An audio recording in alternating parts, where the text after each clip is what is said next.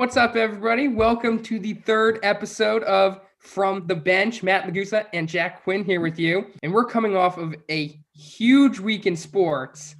Jack, how about you start us off with the big news? Matt, I have to congratulate you. Great step for the Mets this week.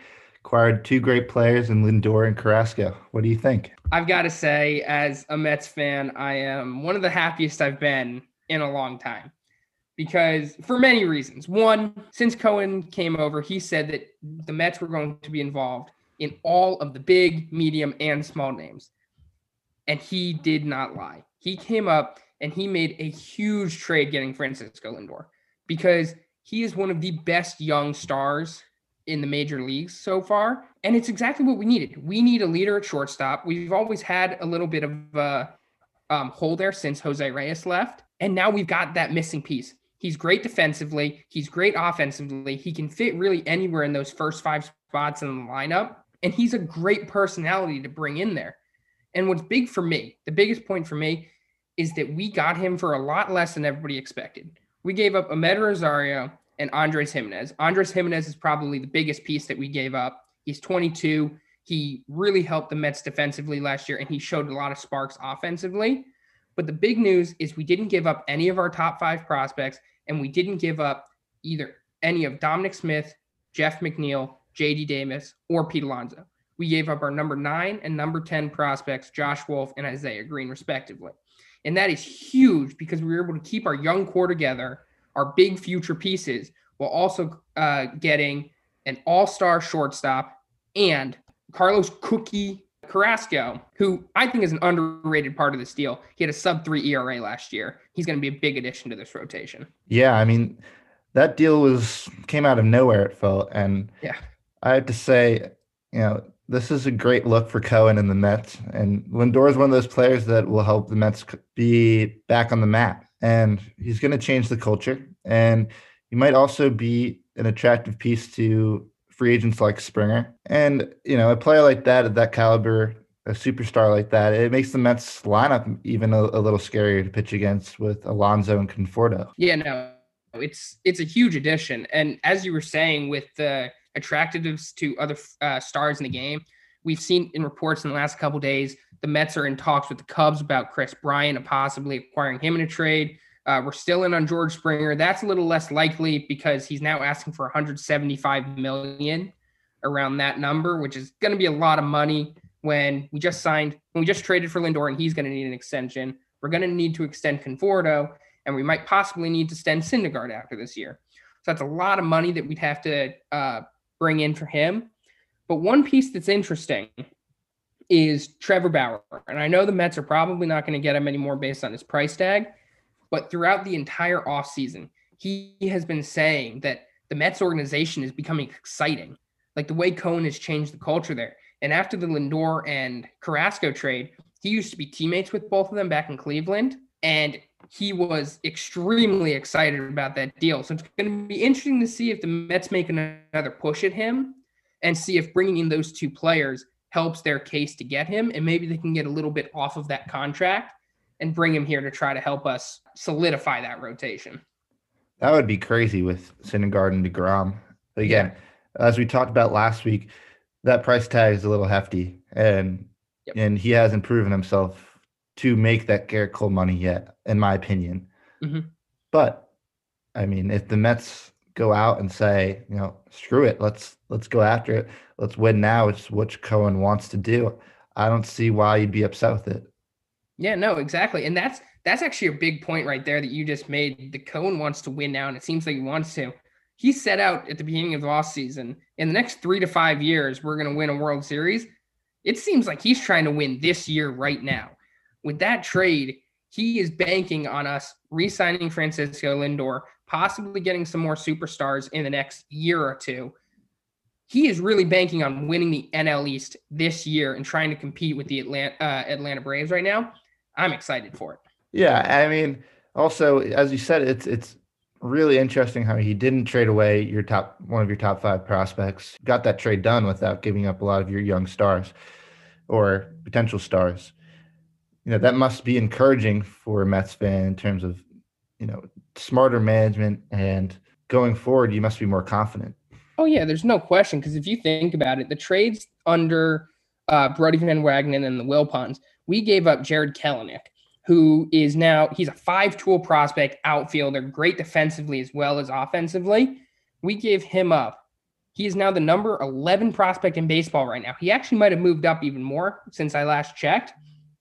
But we gave him up for Robinson Cano and his huge contract. Edwin Diaz, who his only good season so far has been in 2020, which is a shortened season, so we don't know how it's going to translate to a longer season.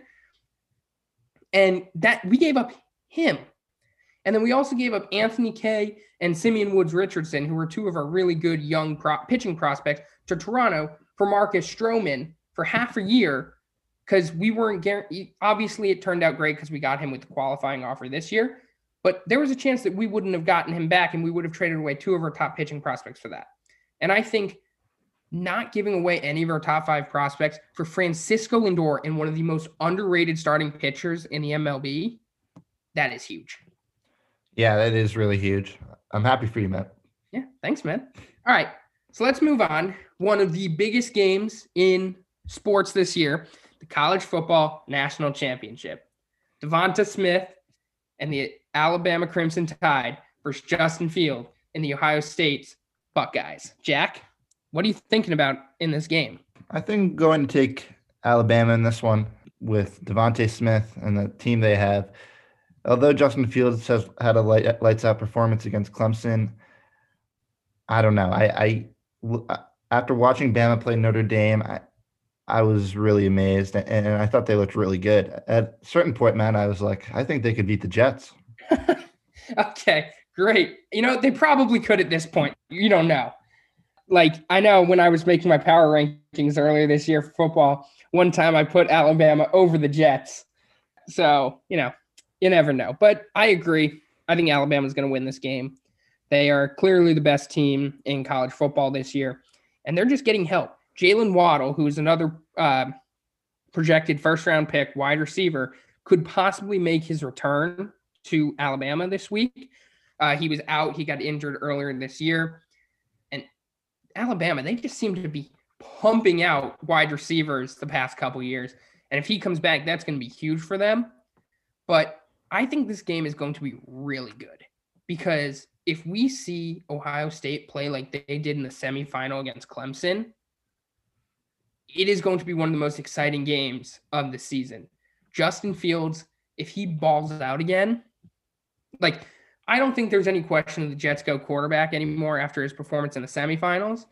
But if he performs and tries to win the championship, oh my God, he is someone that is extremely underrated. Yeah, I agree. I think if he performs the way he did against Clemson, he's definitely going to give Ohio State a better chance at winning this game. There's no doubt about it. Yeah, and I think this is also a huge game for Mac Jones, considering how much talent there is at the quarterback position in this draft. If he can beat out Justin Fields in Ohio State, especially if Justin Fields is playing well, that is going to be huge for his draft stock in this year's draft. So, it's big for all of these quarterbacks because of how stacked it is. It's going to be interesting to see how he plays and what his game plan is, especially if Waddle comes back, because obviously his number one target has been Devonta Smith this year. With both of them back, the Ohio State secondary is going to have a lot of trouble. So now we're going to move to the NFL. And this situation has had a lot of controversy around it. And really, there's been a lot leading up to this in the past couple weeks. Jalen Hurts starting over Carson Wentz. Carson Wentz not even dressed for week 17. And in the fourth quarter, with the Eagles only down 3 points, Doug Peterson took out Jalen Hurts against the football team and put in Nate Sudfeld, the third string quarterback. And they ended up losing the game. Now, Jack, you're a Giants fan. Because they lost, you did not make the playoffs. How do you feel? This type of move from the Eagles just doesn't surprise me. They always have had no class.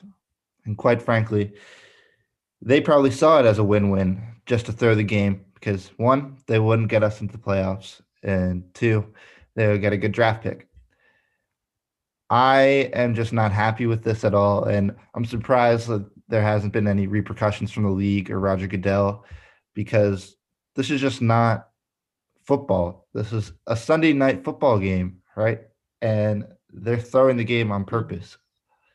Man, I don't know. I'm not happy with it. Hey, Doug Peterson said he was still trying to win. Come on. He put his third string quarterback in, but he was still trying to win, man. You got to listen to him. But then there were reports of like Eagles players actually wanting to talk to Doug Peterson about this on the sideline. There were people like holding players back from going up to Doug Peterson. It's a crazy situation. And I know earlier in the game, the announcers were talking about how Doug Peterson's job is probably safe and all this stuff. But with all the controversy going on inside the organization, how players were so surprised and like just wanted to talk to him. What do you think this says about his time there in Philly? I think the clock's ticking. He's had a myriad of chances to bring Philly and to win. And I don't know, this last week, I'm not sure if, he was directed by someone further up in the organization to make these questionable decisions, but it's not winning football. It's a loser's attitude, and I don't respect it. And what do you think about the Giants players' reaction to the decision? Do you think, I know that it was kind of mixed. It was mostly like them saying that they were throwing the game, they weren't winning. And then Logan Ryan was like, obviously he was upset because they didn't make the playoffs, but he was saying, hey, we went 6-10. We don't really deserve it. So what side of that equation are you on? Well, yeah, we went 6-10, and we should have won games that we had lost. But look at the rest of the division. It's why does Washington deserve it over us? The division is very bad, and yeah. I don't know. Yes, you could say that the Giants should have won more games. Yeah, but you could say that about any other team. And yeah, no, I think it's definitely an interesting situation. Now the football team's in the playoffs. But now let's go to the Eagles. Where do they go going forward? It's obviously Sudfeld is not going to be the starting quarterback. We're gonna put that out there right now. It doesn't seem like they are completely set on throwing away Wentz right now, but it seems reports are saying that he wants out. He wants a trade. What do you think the Eagles are going to do? Are they going to stick with Jalen Hurts? Are they going to trade Carson Wentz? Are they going to have a battle for the starting QB job in training camp? Like, what do you think is going to happen? I think ultimately it'll be a QB battle in training camp, but if not, I think the Eagles should just stick with Hurts, because the relationship between the organization and Wentz is too fractured at this point, to the point of no return. And I think for Wentz, generally, just as a football player, I think would want a fresh start. And I think you talked about the Colts and some other teams last week, I think. And I think he could flourish other places. Yeah, no, I think it's definitely in the best interest of both Wentz and the Eagles to end the relationship. I think Wentz still has potential to be a great quarterback. We know we've seen it in the past. I just think the relationship is fractured. Jalen Hurts has brought new energy to the team. Keep him there, get some more weapons around Hurts, and just get rid of Wentz. Get rid of the contract. Get rid of all the controversy behind it. Just let him get a fresh start. You guys get a fresh start, and just leave it at that. I think that's the best way to leave the situation. Yeah, I totally agree. Yeah, let's stick with the NFL now. To the playoffs, Browns head coach Stefanski has COVID-19, as well as starting guard Joel Bitonio. That Stefanski has been head coach of the year candidate so far in the NFL. It's going to be huge not having him against the Steelers, as well as Bitonio, because as we know, and we'll mention later in the show, Baker Mayfield does not do so well under pressure, no matter what the Heisman House commercial says. But I don't know. How do you think not having their head coach on the sidelines is going to affect the Browns? He's in the running for coach of the year, and he's the heart of the team. And I think losing that on the sideline, the fight he has for the team, the trust he has from his players, I think definitely will have an effect. But we'll see what happens. I mean, what do you think? I think it's definitely going to be a loss for them. I think they just need to understand that it's the same game plan. He might not be on the sidelines, but they're still playing with the same game plan, and they've got to just execute because, it's going to be difficult because they're going against their division rivals in the Pittsburgh Steelers. But, as we've seen, the Steelers have struggled the past couple weeks since going 11-0. It's going to be interesting. It's their first time in the playoffs since 2001. So that could also be the case. It's going to be a lot of pressure on the team. And I think that's going to be the biggest reason why not having Stefanski in there is going to be a problem, because you need a leader. And your head coach, especially a head coach that's led you to the playoffs for the first time since 2001, not having him on the sideline pregame, giving the players some confidence and everything, that's going to be huge. And we're going to need guys like Baker to step up and be leaders on this team and help them get through this game. Yeah, I mean, we'll see what happens, but luckily the Browns aren't without any of their star players going forward. And hopefully the Mike Pfeiffer, who's serving as acting head coach, will bring that same energy to the locker room. Exactly. Now we're going to go NBA. Steph Curry dropped 62 points. And I know we've actually seen a couple of these because Bradley Beal also dropped 60 this week. There's been some big performances. Yeah, it's very entertaining to see. Who doesn't like scoring? As it pertains to Steph, I mean, he was being criticized for a lot of the beginning of the season. And the Warriors as a team had an erratic play as they had won by small margins and had lost by large amounts. But this was a statement game for Steph, for sure. Career high against the Blazers, 18 for 31 from the field, 8 for 16 from three. And he took this criticism personally. Yeah, no, I think it's huge for him. They've had a tough – last year was tough. This year's going to be tough. No Klay Thompson. Their first 2 years after KD left. It's tough. And I think Steph going out and scoring 62, that just gives him and the team confidence that they can still do this without Klay. And that Steph is still one of the best players, one of the best shooters in the NBA. No question about it. I just think it's a big statement game for him and for the Warriors and just gives them a little more confidence going forward. Yeah, for sure. Matt, just moving back to football, Trevor Lawrence has declared for the NFL draft. What are your thoughts on this?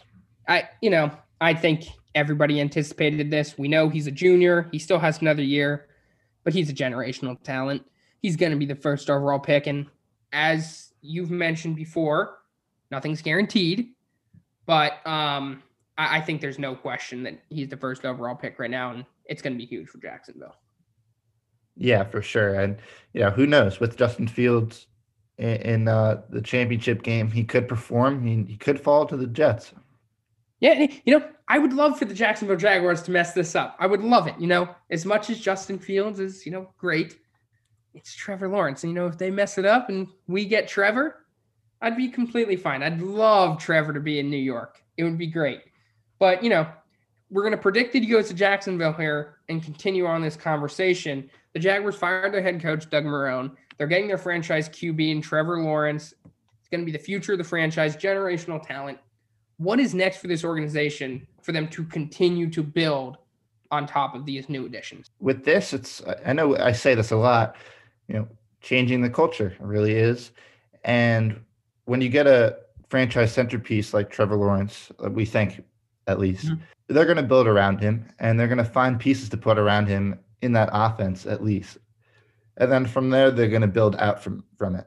And I think just establishing the floor and the foundation of their franchise will really help them in their development to actually become competitive again. Yeah, they're definitely going to have to build around Trevor. They've got another first-round pick this year. I think it's going to be big that they get him some protection on the offensive line and then go and get him some weapons. I think that's going to be big because if they can build their offense, then they're pretty much set. All right, so now, Jack, let's get deeper into discussion and go into some of our major topics. And let's start with the NFL playoffs. Super Wildcard Weekend, Saturday, Sunday. We'll start off with the Saturday games. We got Colts, Bills, Rams, Seahawks, Bucks, Washington. And Sunday, we've got the Ravens, Titans, Bears, Saints, and Browns, Steelers. It's going to be a great weekend, first weekend of the playoffs. And, let's just talk about some of the impact players for each game. And we'll start off Saturday. And I know when our podcast comes out, because we pre-record this, the Colts-Bills game is going to be on when it comes out. But Jack, let's start off with the Colts and Bills. Who is your impact player? I think we both can agree on this, unless you do have a different opinion. But Josh Allen is definitely the impact player. And that's the reason why I'm going to take the Bills in this one against the Colts. Just a part of the fact that he's been a great leader in how consistent the team has been. And he's just been playing like an MVP the last couple of weeks. Oh, there's no question. In his past 5 games, he's had a 15-2 touchdown interception ratio. He has been outstanding. And, it was a little questionable beginning of the season because, over the past couple years since he's been drafted, he's been a little bit inconsistent. We've always seen the flashes of greatness, and he's been a great QB, but he hasn't really brought out his MVP side until these past couple weeks. And I think if he can continue doing that, he is going to bring this Bills past the Colts and possibly further into the playoffs after that. He is going to be the key to this team's success during the playoffs. So now we'll move on to the Rams versus Seahawks. And I don't know, this was an interesting one to me. I chose Jared Goff as the impact player because it's going to be huge. He had surgery on his hand before week 17 last week. And his status is questionable. We don't know if he's going to come. So we could have John Wolford, who started in week 17 for the Rams, playing in the playoff game against Russell Wilson and the Seahawks. And I think you need your starting quarterback in this situation. And that's why I got Goff in as the impact player, because if he plays, the Rams have a much better chance at winning, in my opinion. Yeah, that's a great pick. But for me, I think Russell Wilson, the combination of Russell Wilson and DK Metcalf, even along with Pete Carroll, I think just gives the Seahawks the upper hand in this matchup. And given the fact that Jared Goff, like you said, is questionable for this game, I don't know. Things are looking good for Seattle. Yeah, no, I agree. I think it's definitely going to be in Seattle's favor, but something we got to figure out is what Russell Wilson are we going to see? Because the Rams have shown they have a great defense, great pass rush. Their secondary is outstanding. In the past couple of weeks, Russ has been very turnover prone. And if he turns the ball over, it's going to be very difficult for them to win this game because even without Goff, that offense is dangerous. The Rams offense is very dangerous. And if their defense can hold the Seahawks to minimal points and a lot of turnovers, we could see, even with Wolford in there, the Rams could end up winning this game. So it's really going to come down to how Russ plays this week and to decide whether they win or not. Yeah, I agree. And the Seahawks have been the type of team this year, you don't really know what you're getting when you play week to week. They haven't been that consistent. So I really agree with you in that point. If the Rams bring it on the defensive end and Russell Wilson is turning it over, they do definitely have a better shot at winning this thing. Yeah, for sure. And now for the nightcap on Saturday, Tom Brady and the Buccaneers versus Chase Young and the Washington football team. And I think how I'm going to introduce this is after their win against the Eagles, we heard Chase Young screaming, "I want Brady." And that's going to be the key. It's not just Chase Young, but that Washington defense. That defensive front, which includes Chase Young, needs to bring it to Tom Brady in that offensive line. Because as we've seen, they don't have a quarterback. They have some good weapons on offense, Antonio Gibson, J.D. McKissick, Terry McLaurin, but their offense will not be able to get much done, in my opinion. I don't think they're going to be able to against that defense. So the football team's defense is going to have to rush Brady and get to the quarterback because they need to hold them to as little points as possible if they want a chance to win this game. Yeah, I mean, that's a great point. And with Washington's football team, without their offense being, top notch, I am picking the Buccaneers and Tom Brady and his star-studded offense with Gronk, Antonio Brown, Mike Evans. I don't see how they lose this game. But Washington has been a team that all year has been able to pull out these great wins, and they've had momentum these past couple weeks, with exception to last week, which I don't really count as a win. As a Giants fan, I can't.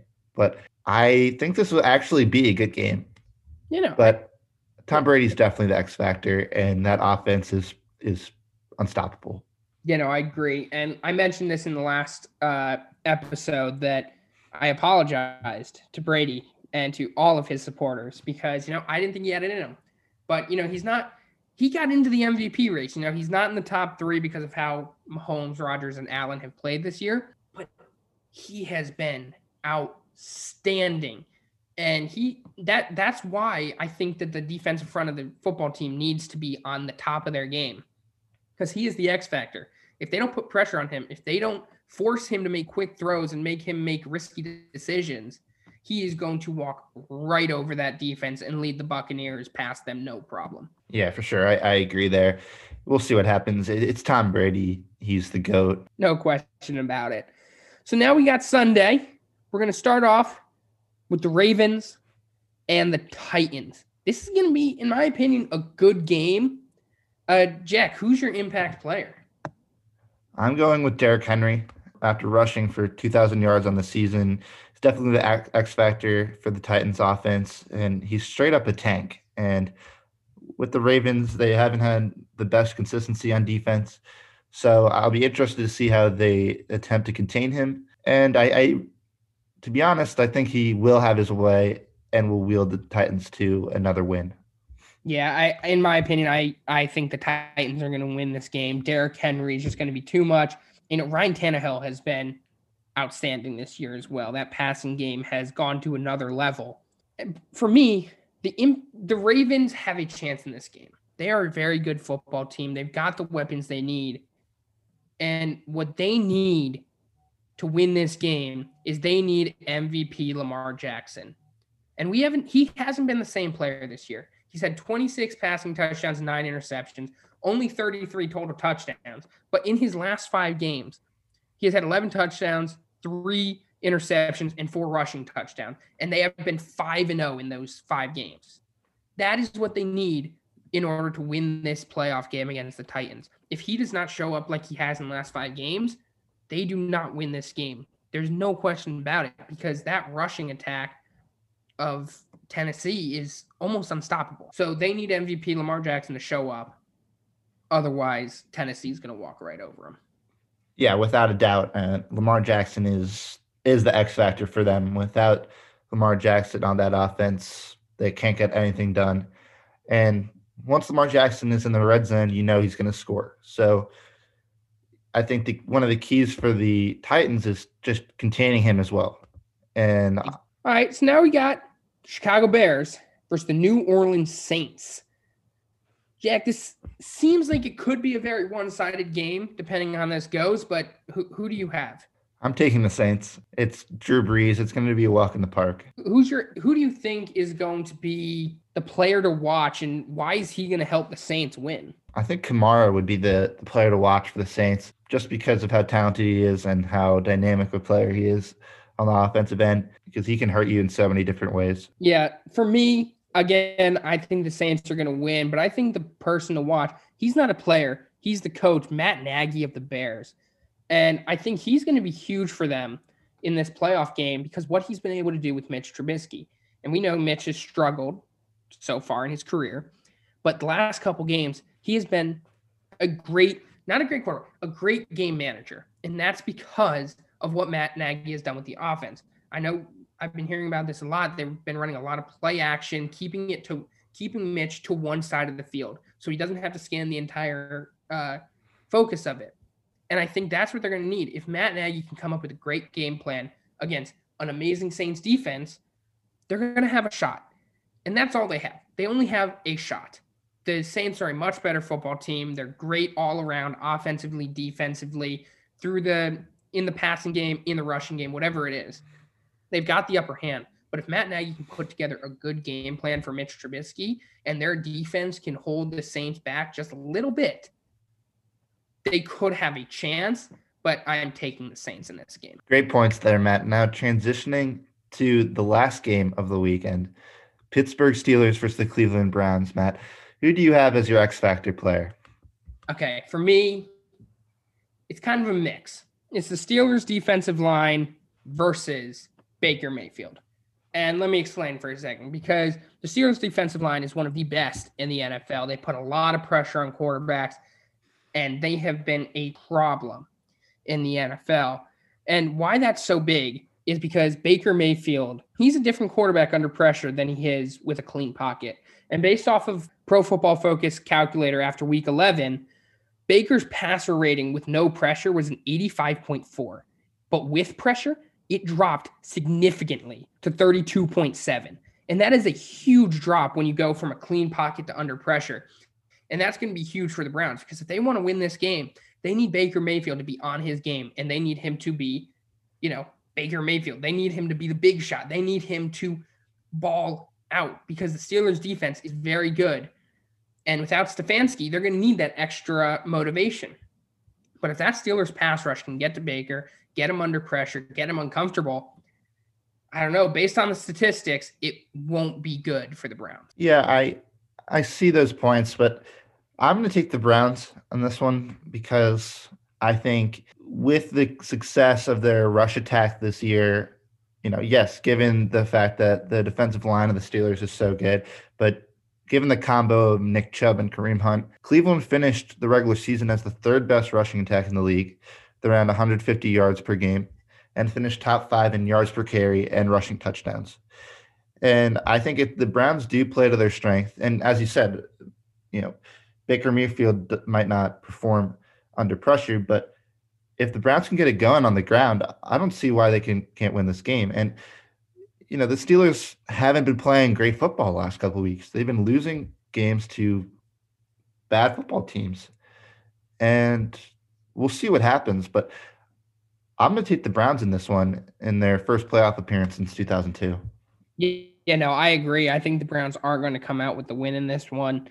But it is going to be a huge game for Baker, because it's his first playoff appearance. And yes, their ground game is great, and they're going to rely on that a lot. But Baker needs to show out. He needs to prove the haters wrong. He needs to show people that he can win in the playoffs. And it's going to be a huge game for him, especially without Stefanski. But no, I agree. I think the Browns are going to end up coming out on top here. Yeah, and that being said, I have to tip my cap to Baker this year. I think he really proved a lot of people wrong, and he came into the season with a lot of criticism surrounding him and his role on the team. And he helped to lead this team to the playoffs, and he's performed in big games, and I think he can get this done. Yeah, no question about it. So now switching gears here to the NBA, we have a new segment here on From the Bench, where Matt and I have put together a list of our top 5 NBA players in the league to compare with our guest list. And this week, our first guest on the show ever, we have Kenny Lam joining us. Kenny, how are you doing? I'm doing all right, man. How are you guys doing? Doing Doing just well. Yeah. Good. Well, yeah, so Jack, first time doing this. How do we want to do this? Should we start off with our guest's number 5? Let's do that. All right, Kenny. Interesting. Get started. All right. I'm loving this topic. Thank you guys for having me. So at 5, I have the Claw Kawhi Leonard. I was debating a couple other players for this position, such as James Harden and Steph Curry. I partially left them off just based off how they've started this season. I mean, Curry obviously is dealing with a lot of injuries to his roster, and it's the first time in a couple years we're seeing him with a depleted supporting cast, and he's got to carry that support. And he did drop 60 within the last week, which I was very hype about. Just got to see more from him and get back to that MVP type of playing level. And Harden, I mean, all that controversy that happened throughout the first part of the season, just I don't know. It's kind of boggling my mind, and his Rockets are just, I don't know. They're all over the place, but he's still dropping numbers, 40 plus points, one of the best scores we've ever seen in history. But just getting on to Kawhi Leonard, I mean, every single year, I feel like he's been improving his offensive game while maintaining lockdown defense, and just one of arguably the best two-way player in history, guard 1 to 5. And it's just effortless. I mean, alongside his very, low-key demeanor and not like flashy play, I just have a big appreciation for that, and he gets it done on the court. So I have him at 5. How about you guys? There's no question Kawhi Leonard is one of the best two-way players in the NBA, and we had him as one of our honorable mentions. But for us, our number 5 was Nikola Jokic, the Joker. He is turning into one of the superstars in the NBA. So far this season, he's averaging a triple-double at 26, 11, and 11, and he's been one of the best big men in the NBA, and he doesn't even play like a big man. He passes the ball, he rebounds, he shoots. He's a great defender. He's one of the best players in the NBA. Yeah, I mean, we put Jokic at 5, just given the way his game has progressed these last couple of years. And just generally, he's a center that can do it all, as Matt said. And Kenny, I know this makes you happy as he's one of your favorite players. He's just a guy that can change the game in so many different ways. And that's what makes him so valuable.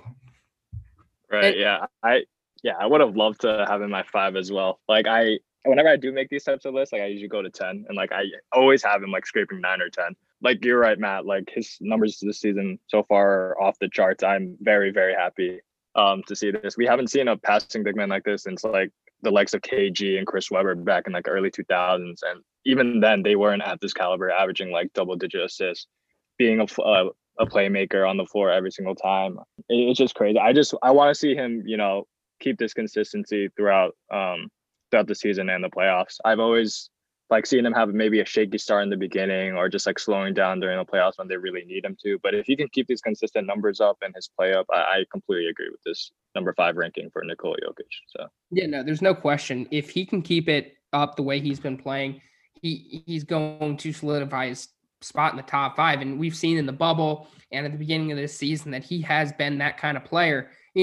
Jack and I were talking about this when making this list. There were a bunch of other players we could have put in this spot. We already mentioned Kawhi, Steph Curry, Dame, Anthony Davis. Any of them could have made it into this list at the number 5 spot. But it's just the way Jokic has started this season. I think that has really propelled him up the board. And Kenny, even addressing James Harden, he's the type of player that, he's one of the best scorers in the league. He's without a doubt probably the most talented scorer we've seen in NBA history. But does he affect the game the same way that Jokic does? It's debatable. And Jokic is a winning player. You can say all you want about Harden, but he hasn't proven to me that he can win.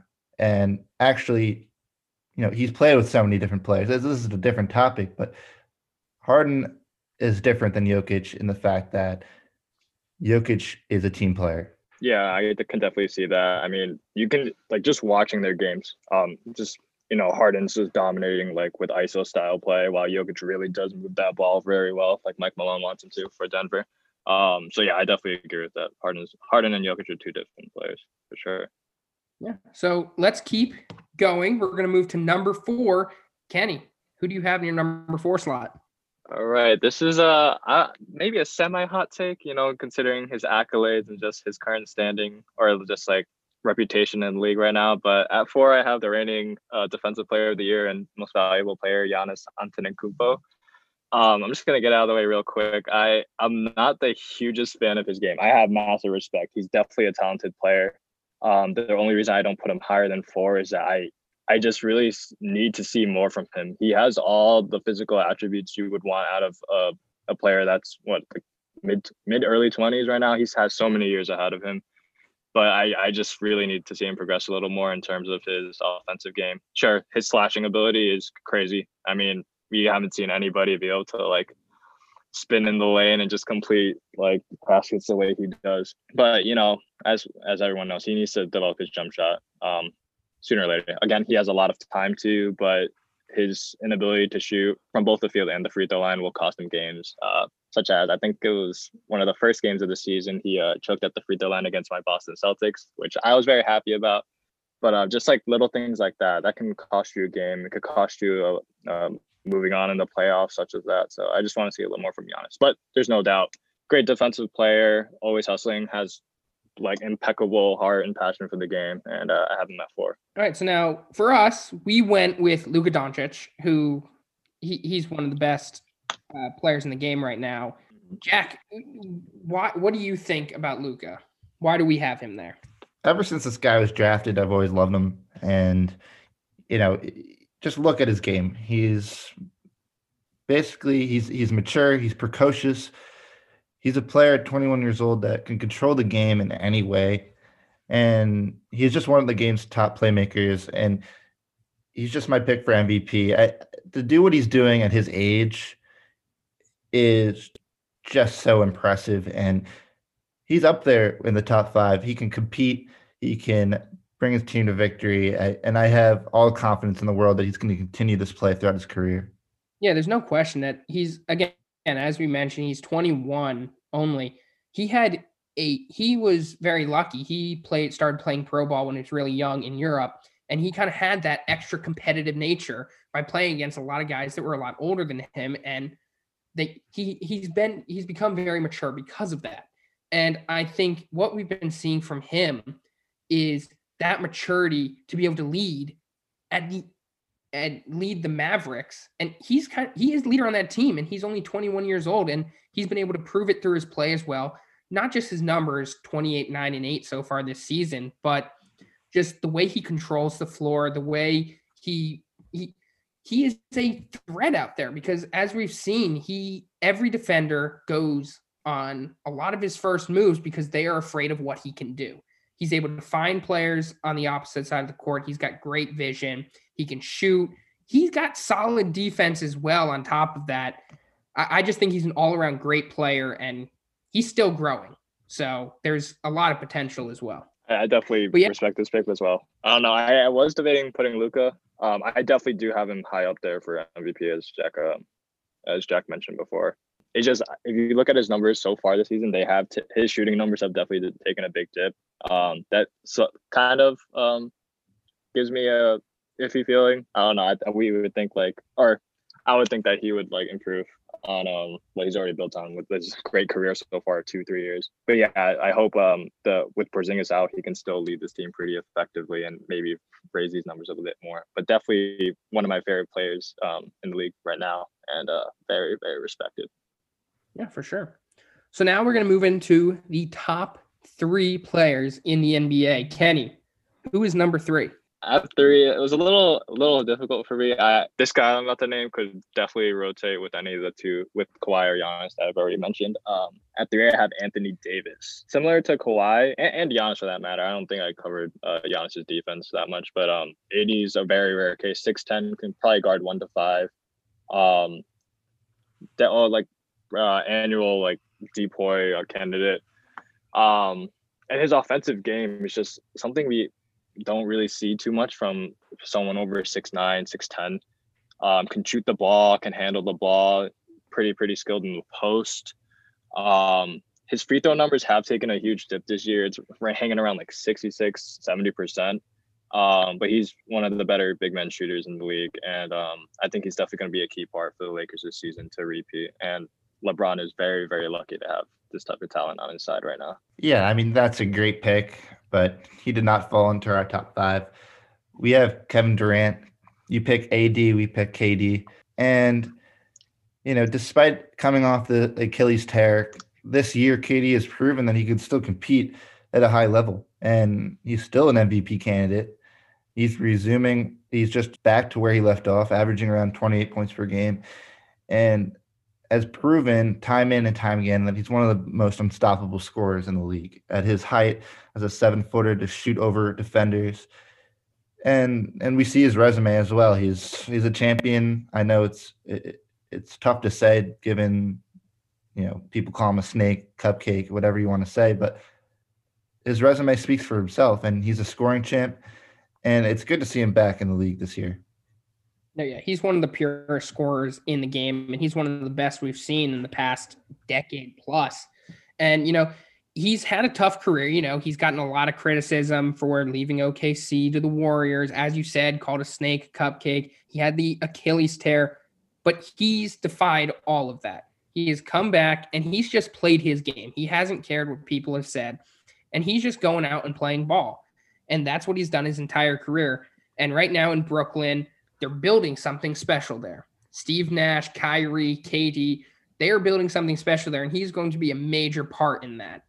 And if he can keep playing like he is, he's going to lead that team to championships. And he deserves this top 3 spot. And I think he could become, and we're going to mention our next 2 players in a little bit, but I think these top 3 players can kind of flip-flop really wherever. And there's a good argument for any of them to be at any of these top 3 positions. Yeah, for sure, Matt. And I hope I'm not rushing into anything, but I feel like your points just now perfectly go into my number 2 pick, because I do have Kevin Durant as my number 2 player in the league right now. You guys basically covered it. I mean, just his scoring ability at 7 foot is just crazy to see. Creating space with his ball handling, just finishing in the paint, is all around 3-level score, one of the best 3-level scorers we've ever seen. And I'm very happy to see him back on the court. He's defying the odds. The Achilles tear, everyone was worried about it. And then right like before the season even started, we see like workout videos on social media, and it's like Kevin Durant's back. It's going to be a scary sight, and indeed it is. It's crazy. Brooklyn as a team as a whole too as well. Like not only Kyrie, but top to bottom, that roster is loaded, and they are a true threat in the East. And with Kevin Durant playing the way he is, I don't see. I have no idea how far they're going to go. It's up to Kevin Durant, and I'm sure they have a lot in store though. So yeah, Kevin Durant is my number 2. They're a scary team, and as you said, top to bottom. Jack and I talked about this earlier. I think it was in our first episode. We were talking about finals picks, and Brooklyn was one of them because one of their top players from last year, Karis LeVert, he's now on the bench, giving them a lot more freedom. But that's a conversation for another day. For us, we've got Giannis, and you talked about this. He's got the perfect build for an NBA player. He's one of the most dominant players in the paint, and he does have some improvement, as you said. He doesn't really have a jump shot, but he's reigning defensive player of the year, MVP candidate almost every year. If he can improve his offense, he could be number 1 in the NBA, no question. But yeah, there's a ton of potential there. He's still young, and if he can develop more, he's going to become a superstar like that almost no one can stop. Yeah, we have Giannis at 2. He's proven, yes, he's one of the best, but I have to agree with you, Kenny. He's hasn't really proven that he can win. And, I think that's the next step for Giannis if he wants to be considered the best player in the league. He hasn't won a championship. He hasn't brought his team very far in the playoffs. But with his heart and his frame and everything he does on a basketball court, he's just, the skill he has and the talent he has, it's just unmatched. And given his physical frame, it just is impossible to guard. But again, I think you raised very good points, Kenny. He's not a champion. He doesn't seem, obviously he has the will and desire to win. And he also needs to develop that jump shot. I think once that guy starts shooting threes, I think it's game over. No question. And,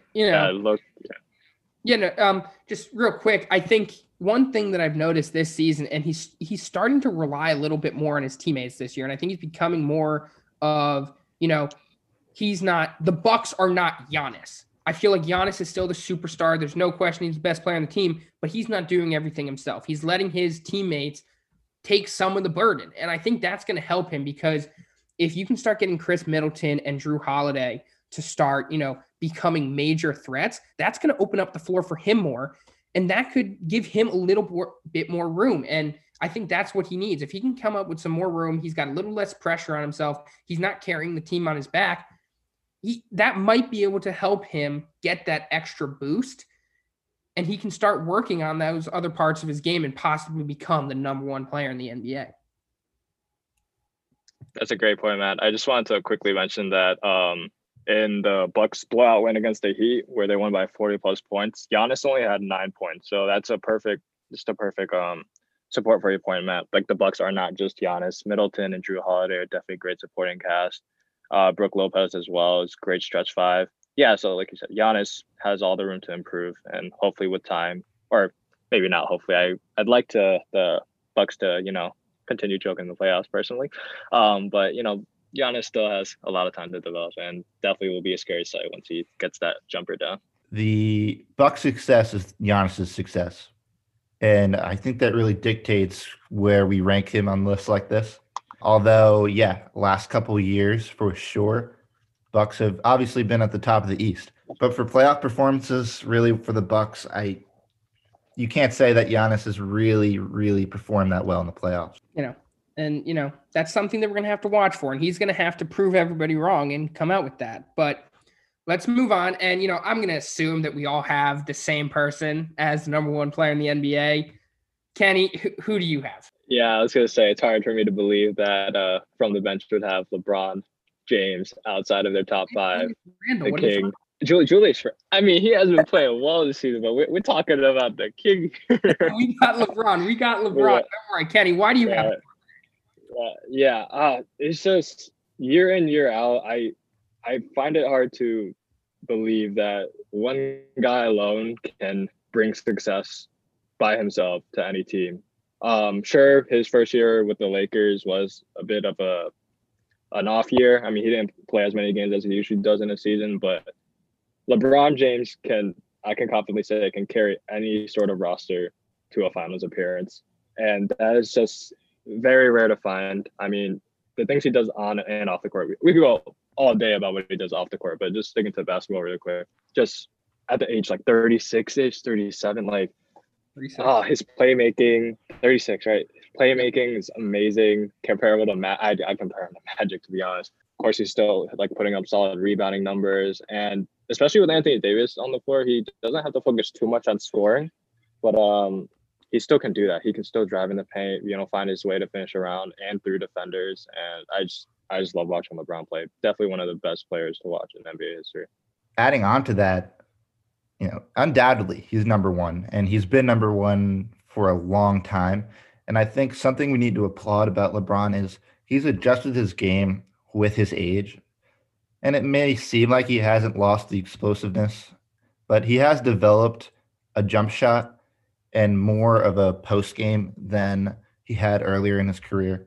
And he's added to his toolbox. This is what makes him so good. And, he's not the same player every year. And he can bring something new to the game every single time he's out there on the floor. And he's just a unique player. And at his age, like you said, to do what he's doing is insane. And he's just the best player in the world. There's no question about it. And, one thing that you can always say about LeBron, no matter how old he is, what team he's on, who he has around him, what situation in the game, you put the ball in his hands and he will make something happen. And we know that, and we've seen that throughout his entire career, no matter where it is, whether it's the finals, in the playoffs, during the middle of the regular season, no matter what, he plays basketball because he wants to win and he loves the game. He is one of the best athletes that we've ever seen as well. And he just has everything. There's no weakness to his game. The only weakness he has is his age, and his career is going to come to an end at some point. I don't know when. He could probably play forever, knowing him. But he is one of the best athletes, one of the best to ever play the game. I like that comparison that you had to Magic. It's a good comparison there. He's going to go for a long time, and it's going to be tough to dethrone the King off the top of the rankings. I'll tell you that. But yeah, so I think we had a good conversation there. There's a lot of different picks there, obviously, except for number one. And, we mentioned this earlier, especially for the top three, you can really rotate any of them around depending on how well they play. But as right now, the King remains the King and he stays on the throne. But Kenny, thank you so much for joining us, the first official guest on the bench. Yes, of course. It was an honor, man. It was an honor. But yeah, all right. So now let's move away from the hard court and to the diamond. We're going to talk about the MLB. We talked about the Mets Lindor trade earlier. And Jack, let's start off with our first power rankings in the MLB. We're going to do our top 10. We're going to go 10 through 6, give a couple points about some of the reasons why we put some teams there. And then we'll get a little more in-depth onto those top 5 rankings. So, Jack, I'll start here and go on 10 through 6, I've got the Oakland Athletics at 10, Toronto Blue Jays at 9, Tampa Bay Rays 8, Chicago White Sox 7, and my New York Mets at 6. And two of the teams I'm going to highlight, one of them is the New York Mets. And we already talked about their huge trade for Francisco Lindor earlier in the show. That's huge because one of the things that the Mets have always needed is an owner that's willing to spend money and an owner that's willing to get what they need in order to win now. And that's something that Steve Cohen has brought. And I think he's brought a lot of energy. A lot of players and teams have realized this. You know, we've talked about Trevor Bauer. He's been really high on the Mets so far. He's one of the big free agents that could possibly come. And, you know, after this Lindor and Carrasco trade, he loves it. I'm not sure if he's going to go because of the high price tag, but the Mets are a really up and coming team. They've already got a lot of solid pieces, but with adding Francisco Lindor and possibly 2 or 3 more players this offseason, they could be really big. And another team I wanted to mention was the Chicago White Sox. And, you know, they made the playoffs last year in the COVID season. They've got one of the best young cores in the league, a solid pitching staff, solid lineup. They just need to fix some holes, and they can move up and become real contenders in the future. Yeah, those are great picks there, Matt. And again, I'm sorry, Matt, but I have the Mets at number 10, White Sox number 9, Rays at 8, Blue Jays at 7, and the Athletics at 6. So the two teams I thought I would highlight are the Rays. Given I'm a Yankees fan with the AL East, you know, it's a stacked division, and the Rays are still have one of the best pitching staffs in the league, despite losing Snell this offseason. And the Blue Jays, it's one of the best young teams in the MLB, and they just need pitching help. And I think they are going after Springer, and if he signs with this ball club, I think it really will propel them to being a real contender in the AL East and the AL. You know, for sure. They're definitely two of the best teams in the AL, and they're teams to watch coming onto this season, coming off of a very successful 2020 COVID shortened season. Let's see if they can transition and go into a full 163 game season this year. And now, Jack, let's get a little more in depth. We're going to go to our top 5. Jack, who do you have at number 5? I have the Braves. I think their pitching staff is well equipped, and I think they have the bats to really contend in this league with Acuna and Freeman. And I think they are going to be a tough team to beat. You know, and I've got the Minnesota Twins. They have become one of the most consistent playoff teams in the last 3 years. They've been very good. They've one of the best power hitting lineups in all of baseball. They have been really solid there, but, you know, they still need pitching help. They got Kenta Maeda last year, and he was a really big piece for their rotation, but they still need some more help. And also they need to fill a couple holes in their lineup on top of that. But if they can just get those couple pieces, they can be contenders in the AL. But you said you got the Braves at 5. I've got them at 4.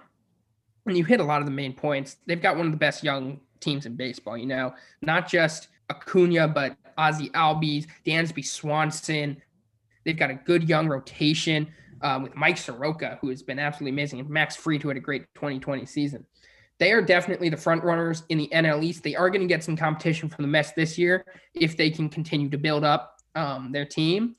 But no, they're definitely one of the best teams to watch and one of the top teams in the entire MLB. Yeah, for sure. And I have the Twins at 4, and I think you covered a lot of those main points in terms of they have a hole there with their pitching, but they have one of the best power hitting lineups in baseball. And see what happens. But my pick at 3, and this might be controversial, but I have the Padres at 3. And, you know, yes, they had put together great offseason acquisitions with Yu Darvish and Blake Snell. And they've added to a squad that, you know, I guess will ultimately work up the list of this power ranking. But I couldn't place them above the Yankees. All right. Now, I've got your Yankees at number 3 because, you know, that's where they belong. They're not the number 2 team in baseball. They're the number 3 team in baseball. And there are a couple reasons for that. You know, they got Garrett Cole, but behind Garrett Cole, they really don't have much behind him in that rotation. Tanaka's not guaranteed to come back. He's a free agent right now. Their bullpen is very solid, and they lost DJ LeMahieu, who was the AL MVP last year. Now, if they can bring those two back, I could possibly see them moving them to number 2 ahead of the Padres. But right now, they don't have what it takes. They need to get LeMahieu back or sign like Trevor Story, but they got to do one of those things because the Yankees just don't have the team that the Padres have right now. If you look at the Padres, they're my number 2 team right now. Their rotation is stacked. And we talked about this in the last episode. The Padres rotation, they picked up both Yu Darvish and Blake Snell, 2 Cy Young Award candidates. And they also picked up Mike Clevenger last year, another Cy Young Award candidate. They got Chris Paddock and Mackenzie Gore, 2 of the best young pitchers in all of baseball. They are going to be contending for the best starting rotation. They also have Manny Machado, Fernando Tatis, and the rest of the team. There are very little holes in this Padres team. They're young, they're feisty, and they want to compete. And they've got a chip on their shoulder from the past couple years when they haven't had any success. They're ready, they're hungry, and they are going to dominate the MLB this year. It's the New York Yankees. They have a winning culture there. And I think, you made great points about the Padres. They have a stacked roster, but in baseball, there have been plenty of teams that have put together teams like this and haven't been successful. And I think you can't just throw a team like this together. Take the Mariners, for example. A couple of years ago, they threw together Cano, Nelson Cruz, Ichiro, and we all thought, okay, well, this is game over. Given the fact that they have the stacked roster with, brand names and all this stuff. But the Yankees have team chemistry. They have a team that's already established. But sure, yes, they have their weaknesses in pitching. And I think also you raise another good point. It's dependent on the signing of DJ LeMahieu and whatever they do after that. But the Yankees are a better team. They're already established. Padres have a lot to prove, and I don't feel comfortable placing them at the number 2 spot because they haven't proven anything to me yet. All right. Good job, Jack. You defended your team.